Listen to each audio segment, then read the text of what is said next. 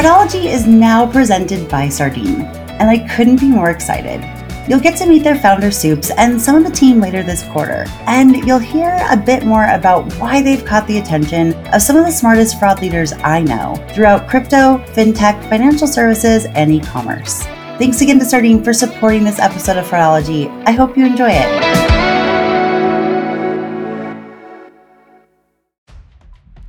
Welcome to this week's Thursday episode of the Fraudology podcast, where we dive into the science and study of online fraud from the perspective of an e-commerce fraud fighter. I'm Carice Hendrick. Well, I'm back with Matt and Sid at Novo, and we had such a good conversation on Tuesday, just understanding a little bit more about your guys' background, how you were approaching this project together from a strategy perspective, the nuances and complexities of Novo's business model that make them unique and make them really be a differentiator in the market, but also can be a complexity when it comes to things like fraud and security and verification and KYC. Just building off of our conversation from Tuesday, the first place I wanted to start today was talking about a big part of strategy is being able to identify if and which vendors can support that strategy, right? Like, does that technology exist now? Matt talked on Tuesday about how important it is to you guys to be able to predict and understand fraud before it happens rather than waiting for it to hit your system. And so how do you verify, well, wait, okay, this is a great idea on paper, but are there providers that can help us get there? So Sid, when you're going through the vendor selection process, and I laugh a little just because I do hear so many complaints about it in this area, specifically in fraud and identity, because there's just so many claims that aren't always true. But when you guys were looking for vendors to be able to support the strategy you set up, what were you looking for? And then what were some of the challenges that you came across? Sure. That's a hard question. I think vendor selection is a loaded question. Vendor selection is difficult, right? I think as you said, every vendor sells you like the product and everyone's, oh yeah, we blow this other vendor out of the market. And that's always the thing, right? I think for me, in my experience, when I've been doing this kind of vendor selection based on strategy, this is definitely like a test based, it has to be a data driven decision. Let me just say, I would like categorize this in a couple of different ways. I get very organized with my selection process, right? There's a couple of ways I think about it. One is performance, right? Performance is important, probably the most important thing I'll think through. And performance can be like both from false positive ratio, like a false positive rate, but like how many users are getting identified accurately. Those are all like conversion and like fraud capture. Those are all like part of the performance metrics that we'll look at. And that's probably my first and foremost. Now, unfortunately, working with fintechs, right? Like you're always like resource constrained and you can't just go out and integrate with 10 different vendors and say, hey, we're going to do a ranking. That was exactly what my question was going to be. Yeah. So another thing that plays, how do you do data driven vendor selection? Right. That was my follow-up. Right. When you can't do a POC or integration with every vendor that makes these claims. And I'll dive into that more in a minute, but I really love to know how you guys did that. I would say that or didn't, right? I think like vendors who have an ability to like test without a big integration are at a massive advantage because I will say as a product manager, it makes my life very much easier to be able to just say, hey, I'm going to send you, these 1,000 transactions and you're going to give me performance metrics. It makes it very easy. So I think technical integration is another like key point when I think about vendor integration. Like how quickly can I roll out a test, right? If it's going to take me multiple sprints to roll out a test, right? That's a conversation to be had, whether like how where you need to go with this. So I think technical integration is definitely a big portion here, and like we've been successful in situations where our vendor has had the ability to like test very quickly for us and give us performance metrics, whether it be through like sending an email to users as they're signing up or what have it. Yeah, I did actually hear about, there's somebody I was talking to the other day that was talking with a vendor and they said something about, we had a company similar to yours send us orders that were all fraud and we identified them as all fraud. And I was like, wait, did they know they were fraud ahead of time? He's like, that's basically what they're saying. I'm like, that's not a test. Nope, that's not. It has to. Gosh. It's got to be a guess. I didn't think that anyone would ever do that. So I was like, and that the vendor was bragging about it to other prospects, like, hey, we passed these people's tests. sounds like they gave you the answers ahead of time. So I don't know how that's good. But I couldn't agree more. I mean, that's the biggest challenge. I think that it's really, I was actually talking to somebody in on the sales side of a vendor not too long ago. I was trying to understand this market. And they said, the craziest thing to me is a lot of the people in fraud prevention and identity, they need to be data driven and they want to be data driven. And that fraud and identity are such, about the gray area and you need to be precise, right? You can't fish with a net. You got to fish with a pole. We say all those things all the time. They said then, because they can't do like a tech integration, they seem to go with the sales guy that does the most bullshitting. And they're like, I don't understand. When our tool gets to the POC point, we almost always beat everyone else out. But because we don't want to lie or what, this is their perspective. I gave them a few other points like, well, I don't think it's just that. There's some other things you can do. But from their perspective, they're like, but our competitors that just say they have something or that they can do something, they know that they're not going to be tested on it until after the contract is signed. And, they're signing 3-year contracts. So it is kind of a conundrum, right? There are definitely some good technology out there that's being built as a platform, like no code platforms where they're integrating to those systems and you can then integrate to them without an API, but those are coming, right? So when you weren't able to do those POCs, then there were, obviously you probably narrowed it down, right? You didn't do even a low integration POC with all 10. I imagine coming from a product perspective, I'm married to a product manager so for a tech company. So I know a little bit about it as far as having your criteria and making sure that they can meet those. Was there any other challenge that you had on that phase with these type for either one of you to chime in as far as in this area when you were going through? Because also I know that speed was very important, right? Like we just need to we need to get these things in now. So we need to make sure you can do what you say and that this can happen. You didn't have 8 months of a sales cycle like some companies. Obviously, as you said before, Chris, like getting to customers, as you said, like talking to, hey, do you use this vendor? What's your experience?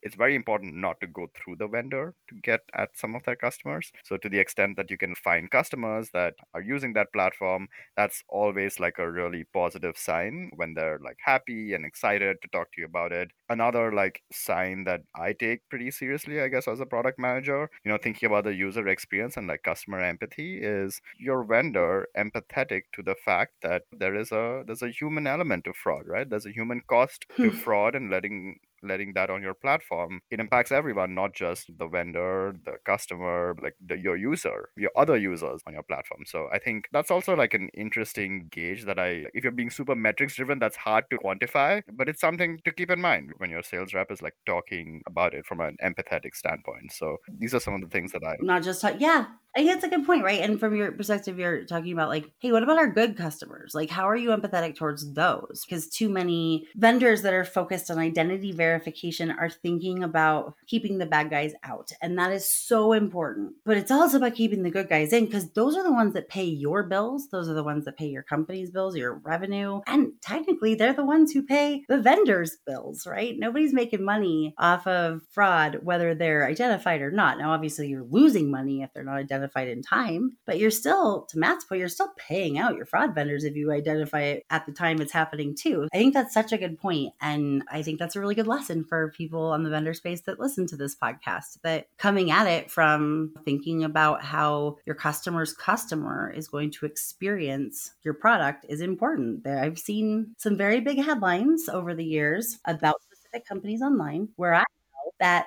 the cause of those headlines was a fraud or identity or security vendor, right? Because I know the behind the scenes of it. So just one example, like you got to think about your customer or else you're going to be the reason why your customer's in the headlines and they're not going to be happy with you. And they'll tell Totally. you in the industry. Totally. I think the other piece is, Chris, like, I think it's very challenging for merchants and businesses out there to identify what is considered a good vendor, what's considered a poor performing vendor, et cetera. I always recommend now 3 key criteria to piggyback off of what Sid just said. Yeah. 100% aligned with what you said, Sid. I think those are really good points, especially from a product manager vetting or a fraud prevention manager. That's a really good way to view it. From a merchant level or someone that doesn't have in-house expertise, like there's a few, like I can tell you that there's virtually no vendor out there that will be a cookie cutter, one size fits all that will solve 100% of your problems. So right. There's definitely vendors out there that can solve a majority of your problems. but they're not going to solve 100%. So you always want to take the approach that I'm probably going to need more than one vendor. And if used properly, the return on investment should easily be clear, and it should be very little pushback if you're integrating properly and you're leveraging them properly. The other piece, though, is like when you size a vendor in particular, there's positives and negatives to both, right? So, for example, in a large vendor, a large technology vendor or fraud prevention vendor, the benefit of that route is you have the network effect, right? They have a variety of customers on their network. They could have similar vendors or merchants on their network. So you have this like data sharing model within that network effect. However, when you go the smaller route where you have more newer companies in the industry, newer companies in the space, they're going to be much more willing to adapt and build to your needs. Whereas the large companies, you are one small, tiny fish, even how big you think you are in the big pond. So, when you call them up and say, hey, we need this new API or whatever it may be that we're building, right? Most of the big vendors will laugh you out of the call and just say like, yeah, we'll add it to our roadmap in 2025. Whereas small vendors, because they are trying to build up their reputation and build up their client base, they're going to be more willing to take an aggressive approach at actually like meeting your needs. So some of that is like that balancing act of finding what's good for your business. And hey, if you are a very unique, specialized business that are probably going to have unique needs, it might be better to look at a different approach than a large vendor that's going to be cookie cutter. If you're a very similar traditional e-commerce platform with very similar needs as everyone else, yeah, there's some probably stronger vendors out there that you could leverage the network effect on. And then the final piece that I always say is, and this is directly off of what both you have said in the past, Chris, and what Sid just said, is like they should have a true understanding of friction in particular. And what I mean by this is a lot of fraud prevention vendors will either focus on one of two areas. It's either fraud capture or fraud precision. So they can have extremely high precision where they say like, hey, we're going to stop 99.9% of all fraud on your platform. Or they will say, for example, we're going to stop 85% of the fraud on your platform. However, we're going to have extremely low friction, low step ups. You're not going to be challenging your good customers. You're protecting it. So finding that balance of precision versus capture. Right? High precision means that you're going to be more targeted. The fishing net is going to be much smaller, right? So if I'm trying to get a shark in a pond, right, then your best bet is to get a net that has the exact size to where small fish can swim through, but the sharks can't, right? However, if I am saying, hey, I don't really necessarily care about catching the small fish, then I'm going to get the biggest net that I can, and I'm going to just sweep the whole pond, right? Because I guaranteed I'm going to get the sharks that way, but you're going to get all of the smaller ones too. That's a big key piece that people miss, is that when you're choosing technology, you're choosing vendors, look at the friction piece, look at like, are they more on the fraud precision rate or are they more on the fraud capture rate, which is going to be key for your strategy.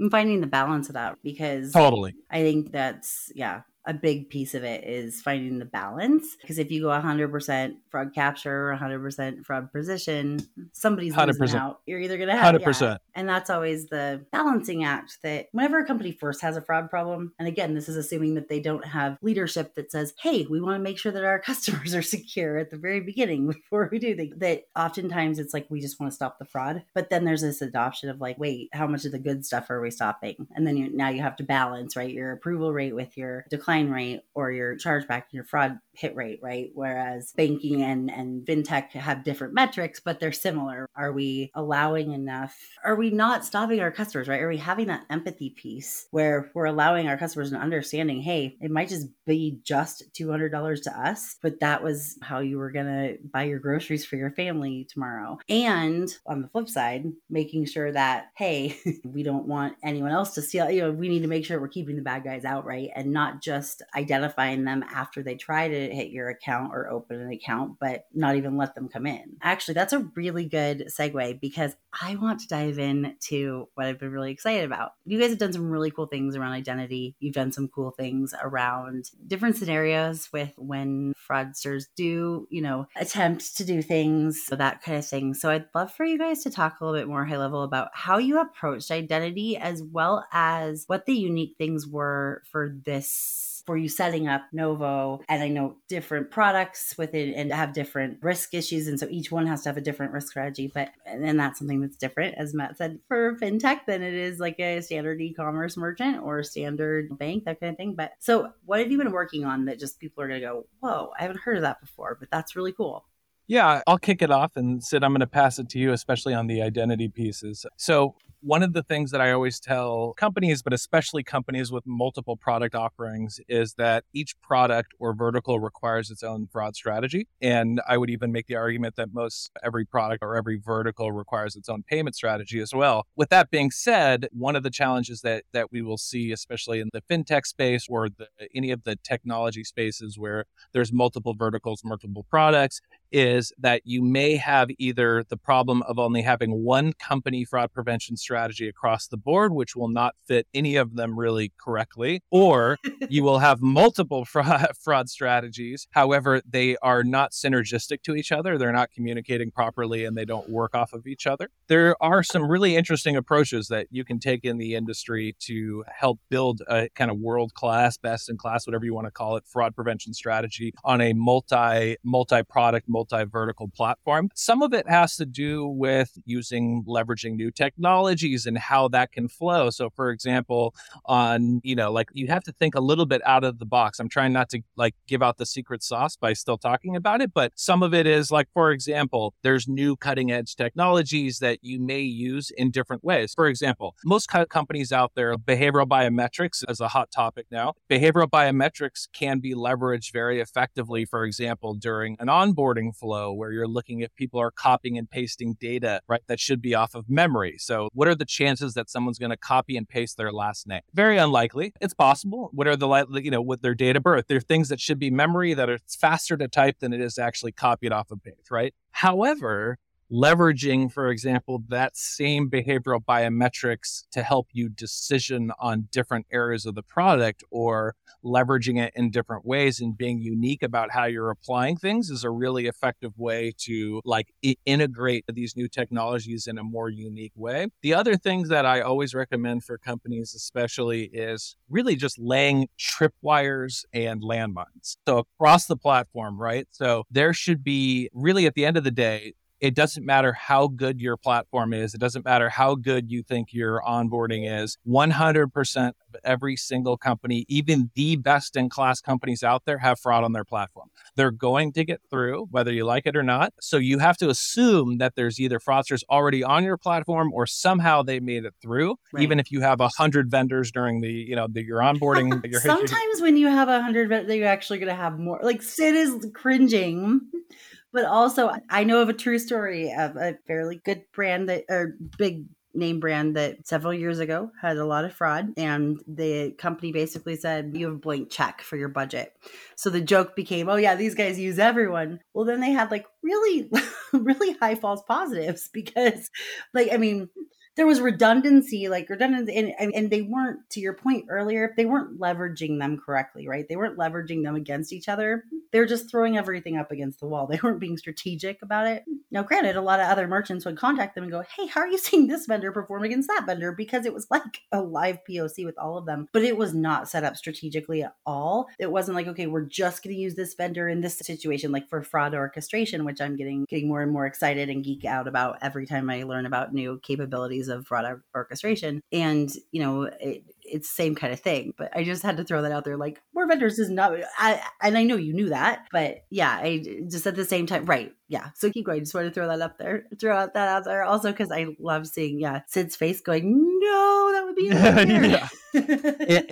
Good point. No, it is. It's a good point, good story, because a lot of times there will be companies out there that will get multiple vendors to solve the problem. And then what that ends up happening is just a lot of noise. And that noise creates false positives, et cetera. And you have to leverage them strategically with each other and know each one's strengths and weaknesses and understand the use cases and avoid overlap, et cetera. Yes. And by taking kind of a landmine approach too, or we call it tripwires, as one of our co-founders says, is you can lay tripwires across your platform to where as these bad actors try to come onto the platform or try to use the product, right? Good customers follow similar patterns and use cases on a platform. Bad customers will also follow similar patterns. They sometimes will try to trick you. They'll sometimes try to come up with new ways that they could like make themselves look like good customers. But even that will have its own unique signature and trend, right? So that's the best part is like, even when they try to make themselves look like a good customer, that act of trying will have its own unique signature. Some things that you can do is you can try to lay tripwires so that they will purposely trigger those tripwires, which can trigger step ups, can trigger new verification processes,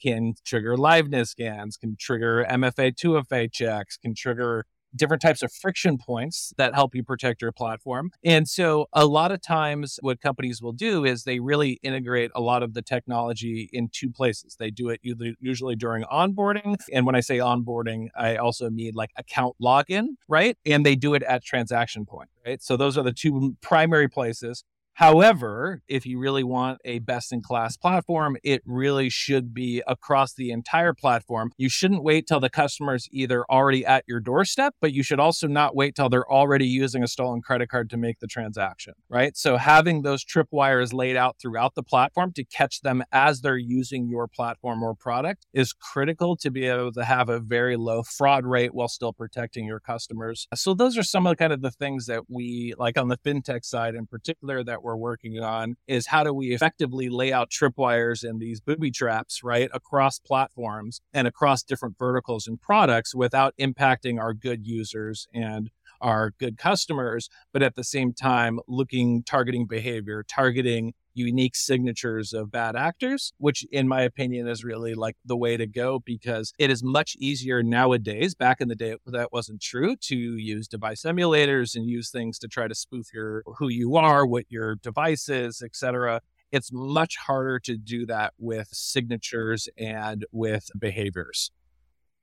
110%. So we didn't really talk about this part. I mean, I knew you were using landmines and tripwires, but I didn't totally know what you meant by that until just now. So I'm especially geeking out because this is something that there are some kind of early adopters on the larger e-commerce side who think like this as well and who have been doing this. There's also, at least one company I know of that does sponsor the podcast from time to time that offers this as well and provides the engineering resources and the infrastructure to do that without even the company having to set up one API, right? Let alone all the individual APIs. So I love hearing that because that's exactly where I think we should be going too. I've never thought of them as, landmines and tripwires, but being able to track them throughout the entire customer journey and not just when they're creating an account, signing into an account or transaction should be common sense to us. But because we haven't had that ability before, because we've been limited and our sites almost like a racehorse have just been like limited to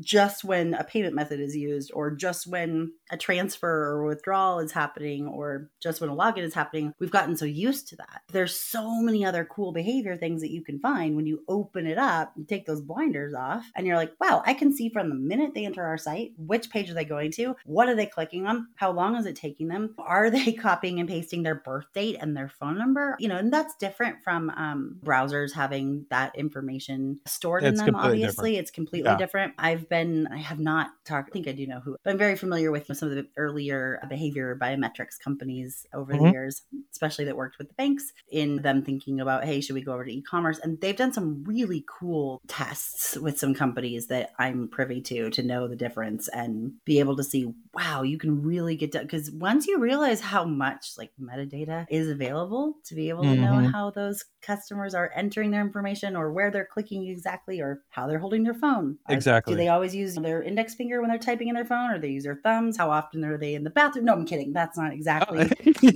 You can't get that down to biometrics because that gets into privacy, but it's pretty remarkable. And so it's, when you start to realize what's possible, and I think that's the difference, right? Is that the three of us love to learn what's possible rather than just what do people have, right? Kind of like what you said earlier, Matt, like instead of saying, okay, I want to adjust in it to what the vendor has. No, I want the vendor to adjust me or at least be able to say, hey, this is what we're working towards.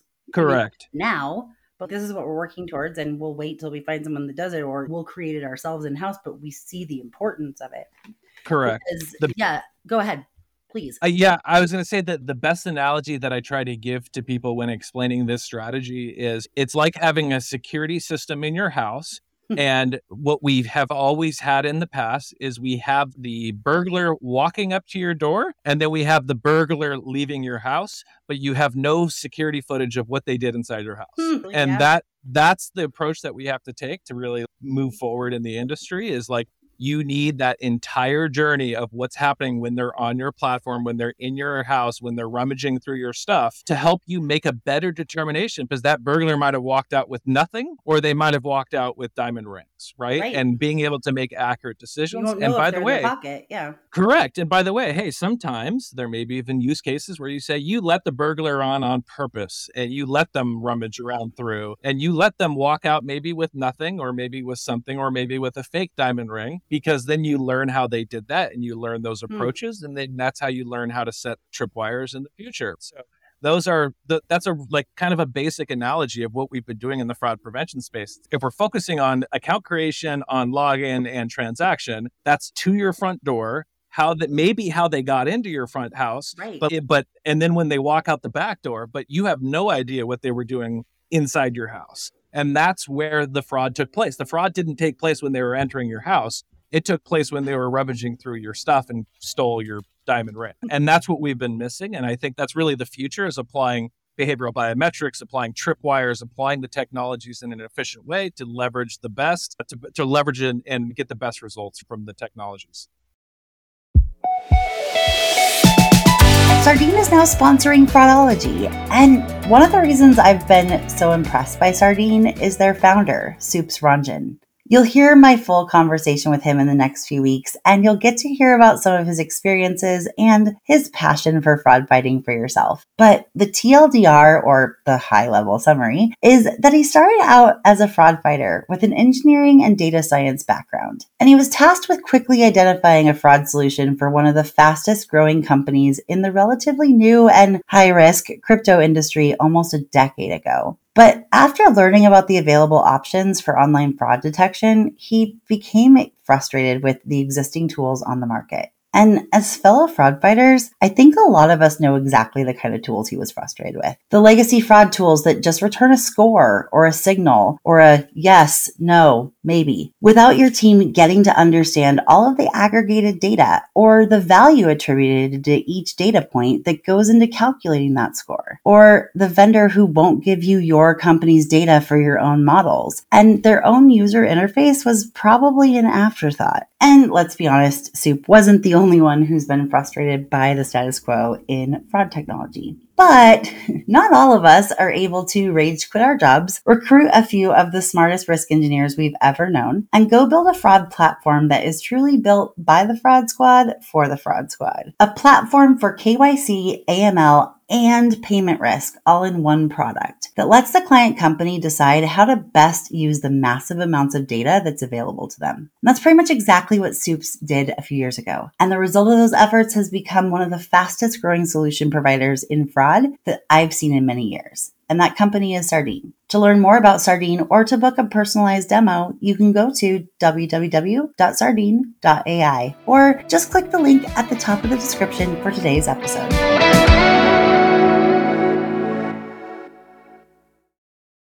I am just geeking out because it's solidifying so much of what I've been talking about and looking at and feeling like that's where we need to go. And I think a big reason for that is kind of back to what you guys said on Tuesday, and I think because of your business model, you're having to figure this out sooner than the majority of the industry, because a lot of your target customers don't have those anchoring baselines that everyone else, well, not everyone, but the majority of the industry have. And so if you have a standard business model, or if you've been able to make do with the strategy that you have now, I can say, like, it's easy to say what is 100% fraud and what's 100% not fraud, right? But the opportunity, and I think the difference between a company being very successful in not only revenue, but maintaining their customers' trust and retaining their customers' trust over and over again, is their ability to identify those good customers that look risky and the risky customers that look, or the risky orders that look, and accounts that look like good customers. And that's that gray area. And more and more,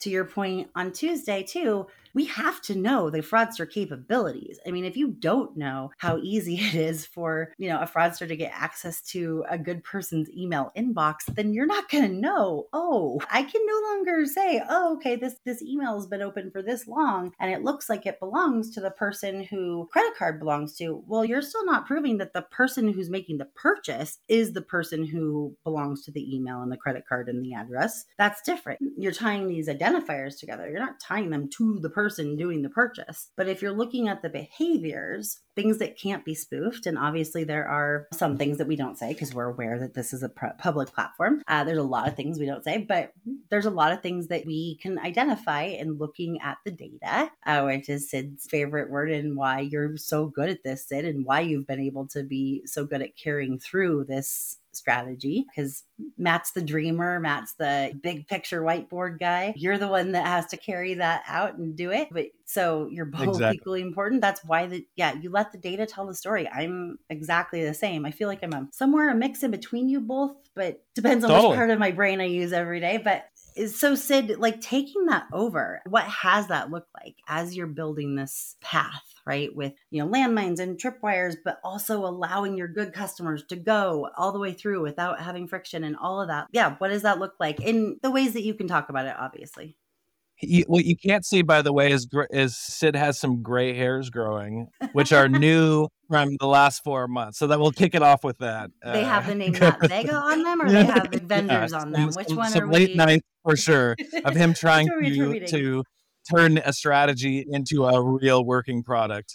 That's the key. Yeah, I can add a bit of detail there. So I think like something that I've learned a lot from our customer, and like, look, we don't get it right. I can guarantee you will not get it right the first time and the second time, third time, and you just have to keep iterating on it. And I think the one thing we heard from our customers, and I take a lot of customer interviews, especially when there's friction, is that they don't mind that there are tripwires. They don't mind that there are security measures. In fact, they like it because they think, okay, my account is safe. What they don't like is when they can't get through it. And so it's about like defining, like it's about like qualitatively creating these checks that like challenges that are both challenging, but like for a good user would not be. Like to take Matt's analogy of the house and breaking into the house, you want to set up cameras, you want to set up actual tripwires that the person who lives in the house knows exactly, like maybe a little speed bump right there. But what you don't want to do is put 5 doors between the door and the closet so that they can't Oh my gosh. like you have to open each door, and then maybe you forget the key for the third door and the fourth door, and you're stuck. I think that's like one, again, and that comes back to the customer empathy bit. Like you have to know that your tripwires and your doors and whatever you put in there is going to catch some great users. And as we said, we're fintech, we're dealing with people's money, their life savings, their small businesses. Like, we can't have situations where a user can't access their account. We can't have situations where a user can't pay their contractors or get paid by someone via invoices or what have you. These are just situations that we can't afford to have because that's an existential crisis. So yeah, I think that's like the only bit that's been the trickiest, is like, how do we define these measures, right? We can define where we want to put it. We can define, like, how do you define the thresholds? How do you define like exactly what those measures are qualitatively to balance these two things? And love you, Matt. You're like amazing at setting up this strategy. But like, I'm very glad that like I come from a product side to like deliver this roadmap. Exactly. Yin and yang, Right? brother. Like, my focus is customers and customer empathy. And like, I feel like I can marry these two things in a way that like, Exactly.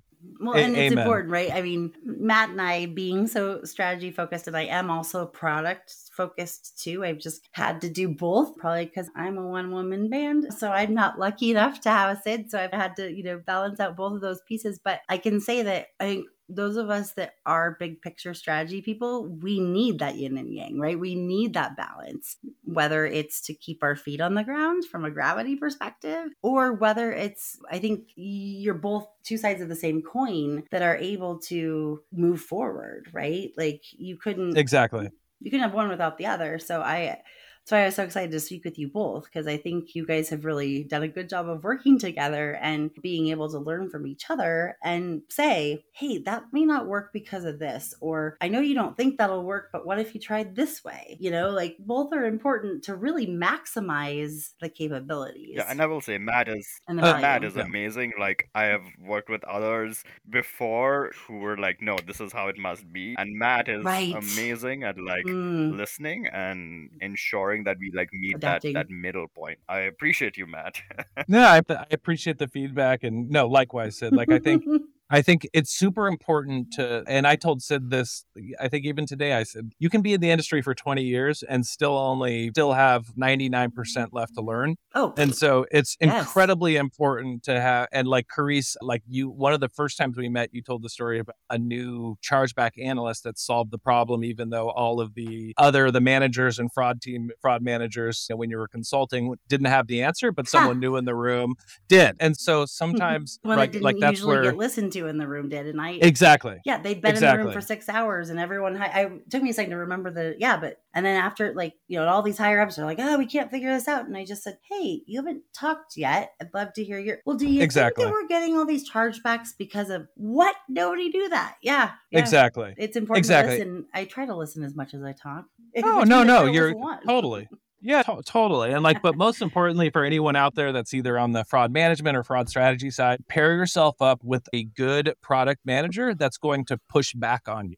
It is incredibly important. Not only does Sid not want to have a yes man or no man or woman, no woman, yes woman, but you also, you want to find someone that's going to like poke holes in your logic, right? Yes. They need to be able to challenge you, because what will come out of that is like Sid might push back and say like, hey, I think we should do it this way because of X, Y, and Z. And I may say, well, like, I disagree for this reason. And then what comes out of that is we find that middle ground where it's that perfect sweet spot where we're both solving for the same problem and we arrive at the same goal. However, we've solved now multiple problems by doing that. So it's really important to have that good feedback mechanism and having a healthy relationship with, your product team and engineers, because they should be able to push back on you, but you should absolutely be able to push back on them and do it in a healthy way to where you both grow from it. I couldn't say it any better, Sid. Yeah, I think that's so important for both of you, right? I mean, Sid, I couldn't agree more that it's important to have a visionary or somebody leading the bus or driving the bus who is flexible and humble, who doesn't have to have it just be the way that they want it to be and be ego focused. I think for sure, all of us in this industry, in any industry in tech, have definitely run across that. But fraud and identity are one area where to Matt, to your point, like, not only is it, 20 years of experience and still not know everything, it's changing all the time, right? Like the things, correct. The companies that we thought were really, we were just, talking about this before we recorded, like some of the companies that I really identified as forward thinking 5, 6, 7 years ago, they made a choice not to continually to innovate, not to invest in R&D, not to invest in their customer support, and instead just market the heck out of what they had. And unfortunately, that has left them in the dust to either newer companies or companies who have decided, hey, yeah, we've been around longer, but we're investing in our customers. We're investing in what they need and adapting and growing with them. And as long as we keep growing with them and offering things, whether it's us specifically or through a partnership, then it's that longevity, right? It's that from a vendor perspective, it's the short term versus the long term. It's the marathon versus the sprint. But from the merchant or the practitioner perspective, wanting to be able to grow, nobody wants to have to switch providers every few years, but you have to if you want to keep serving your customers. And that's what it should come down to. Yeah. Guys, I don't know how we did it. I know that we could talk for like a whole other episode or two, and I'd love for you guys to come back in a couple of months. I think it'd be so fun, but we're just about at time for this second episode this week, but I'd love to hear just you guys, we could just obviously ended it at the love fest of saying, how much you guys liked working with each other, but yeah, right. I'd love to just have you both kind of share some final thoughts and what you hope people listening from this who are working on these things and think, well, that must be nice, but we don't have this, or whatever it is. Just like What takeaways, what final thoughts do you have for people listening today? Yeah, I guess I'll kick off my final thought and pass it to you, Sid. But for me, my two things that I would say is, number one, collaboration is king in this case, or queen in this case. You have to reach out to the industry, learn from people that have already made the mistakes, learn from the creases of the industry, learn from people that are on the boots on the ground. It doesn't matter whether you're an analyst starting out or a veteran in the industry for 15 or 20 years. I guarantee you have things to learn. Reach out, communicate. Don't feel embarrassed to ask questions. Don't feel embarrassed to say you don't know the answer, and be incredibly humble when you're dealing with people and dealing with others in the space, because I guarantee you don't know everything. And I guarantee you that your approach is not going to work with everyone. And so being very light on your feet and pivot. And on top of that, both Sid and I will be at MRC in Vegas. We'd love to hang out with you, talk. We'll, happy to chat, have fun, have coffee, have some drinks. So feel free to come say hi to us anytime. Sid, I'll pass it to you. Yeah, I guess a parting thought is something I've already said. I think I'd like to continue to emphasize. I think it's important to view the people behind these things as people, people, not customers, people, not users, people, people. And I think I understand why we tend to err on the side of using terms that dissociate us a little bit, like customer, user, because it can get heavy and frightening to have to confront the human element of it every time something like this happens, and we protect ourselves by stepping away from that. But I think it's also important not to step too far away from that, because at the end of the day you are solving for people. You're not just solving, as you said, Chris, to keep the bad users out. You're solving to get the good users in so that they can have the speed, the access, the connectivity, right? Those three key things for small businesses, especially. Yeah, it's just important to keep that in mind. I think across the board, you have to view them as people.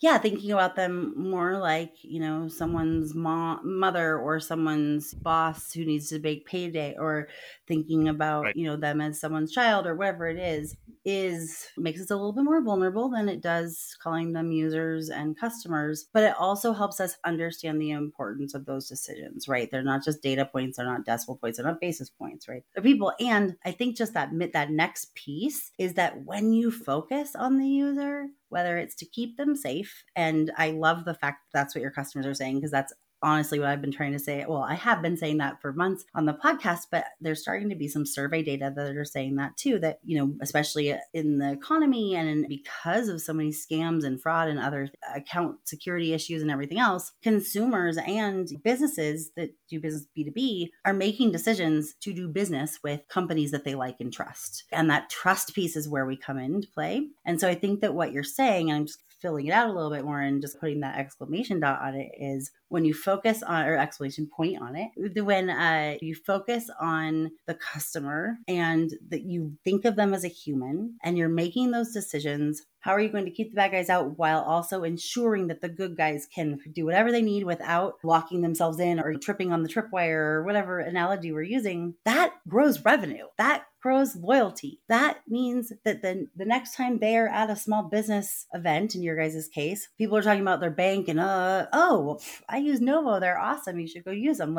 That's the best way to grow a business, is by ensuring that your customers not only can do things quickly and uninhibited and they don't even think about it, but that they know that their money's safe with you. Their money is the most personal thing. And I want more companies and more fraud departments and more trust and safety departments to be thinking like that, because that's not only how commerce is enabled and all of that, but that's also how we get out of the box that some of us have put ourselves in, myself included, at the beginning of my career, maybe even the middle sometimes, where, fraud doesn't want to enable business. We're not going to let them to be in the room because they just want to stop as much as they can. So I think that that full circle is how we get to this utopia that saying the word utopia in an aspect of fraud is humorous in itself. Yeah. Right? No, if we really were in a utopia, there just wouldn't be fraud. But it's a realistic one, right? And it's one that too often too many companies think, oh my gosh, friction means bad to the user. But when we use friction in the right way at the right place to the right users, actually no. And as long as you let them continue to go through and not stop them, and they know the purpose of it, that actually will make them feel safer, right? It's like if I'm trying to go out of a door,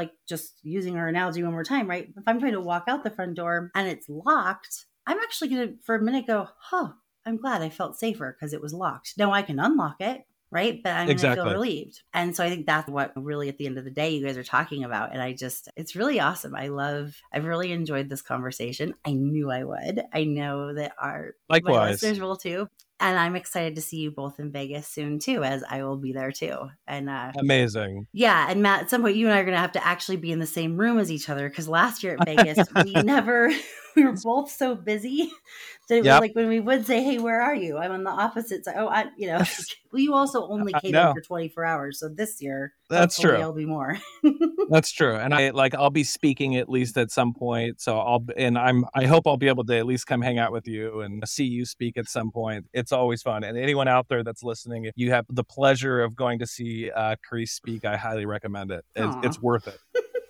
Thank you. I appreciate you. Oh, I appreciate you guys. And I enjoy speaking in person. I haven't been doing it as much, but I got to do it last week. It was really fun. So awesome. Well, guys, thank you so much again for all of your time and all of just, sharing that with the community. I have a feeling that you'll be getting a lot of outreach on LinkedIn. I'll put your links to your profiles in the show notes. I do always ask in the show notes, no solicitations, please. Really, this is for collaboration. And if people just start out with selling first, that's not a good way to start a relationship anyway. Exactly. But well, thanks, Carice. Really appreciate it. 100%. Thanks, you guys. I'll talk to you soon. Sounds good. That was such a fun conversation.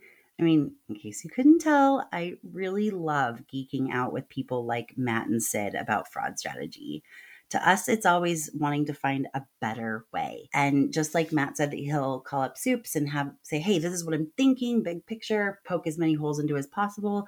Matt and I have done that for hours. There are other people in my life that I also enjoy doing that with. And while some of the companies that I work with just aren't there yet, there's a lot of companies that are. And the bigger you get and the more the stakes get higher to provide a really excellent customer experience while also trying to keep as many bad actors out of your site. So it's not just about payment fraud anymore, right? It's promo code abuse, it's loyalty fraud, it's ATO, it's all these other things, right? Like Matt said, only being able to see a snapshot at the time of checkout or the time that an account is created and only being able to see what they give you as well as, some behind the scenes information of device, but those can be emulated, is kind of not seeing the whole picture. And I love the analogy that Matt gave about the security system and all that. It was really good. And this is something I've been thinking about for the last year. So I think I mentioned we didn't compare notes because I didn't want to know, right? He said, make sure you ask us about tripwires and landmines. Well, I have different terminology for that. So I wasn't even thinking that it would be the same thing. So a little bit behind the scenes, like as soon as I got done pressing record, I asked Sid and Matt if they're working with Spec on this vision for fraud intelligence and like understanding more about the user journey to reduce friction on good customers and just having a few tripwires and landmines throughout the user journey whenever there's unusual or unexplainable journey. And they kind of looked at me like, no. And Matt said, I've heard you talk about them, but I don't know who they are. And I'm like, well, how are you guys doing this?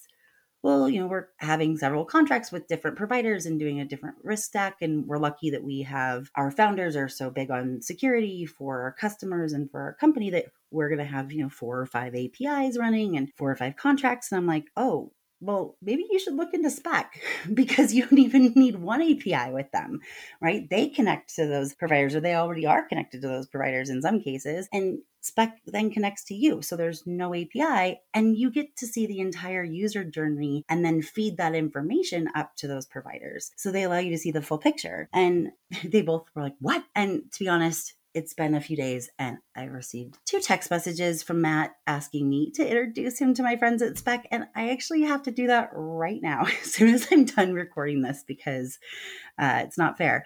But next Tuesday's episode is actually going to be with the CEO of Spec, Nate Carl.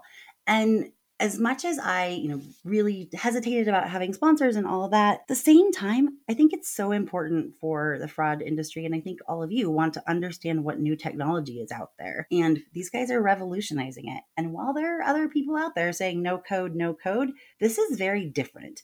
This isn't just providing you data. It's really different. So just make sure that you're looking at it. Sid and Matt and the team of Spec and me will all be at the MRC Vegas conference, March 5th through the 9th. So if you're planning to go too, feel free to send us a note in the app or on LinkedIn, or grab one of us in the hallway. I mean, gently, please. And we'd love to nerd out when and if we have time.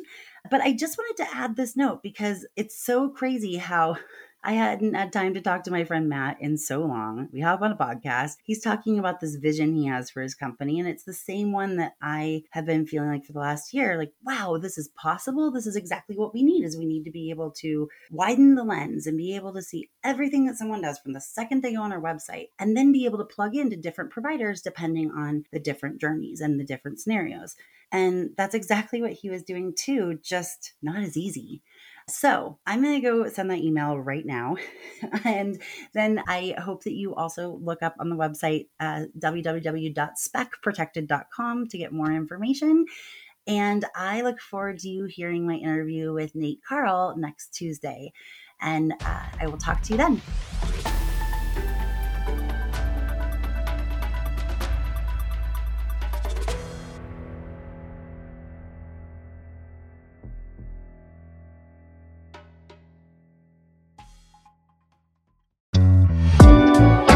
Thank you again to Sardine for sponsoring this episode of Fraudology and for supporting information sharing and collaboration across the FraudFighter ecosystem.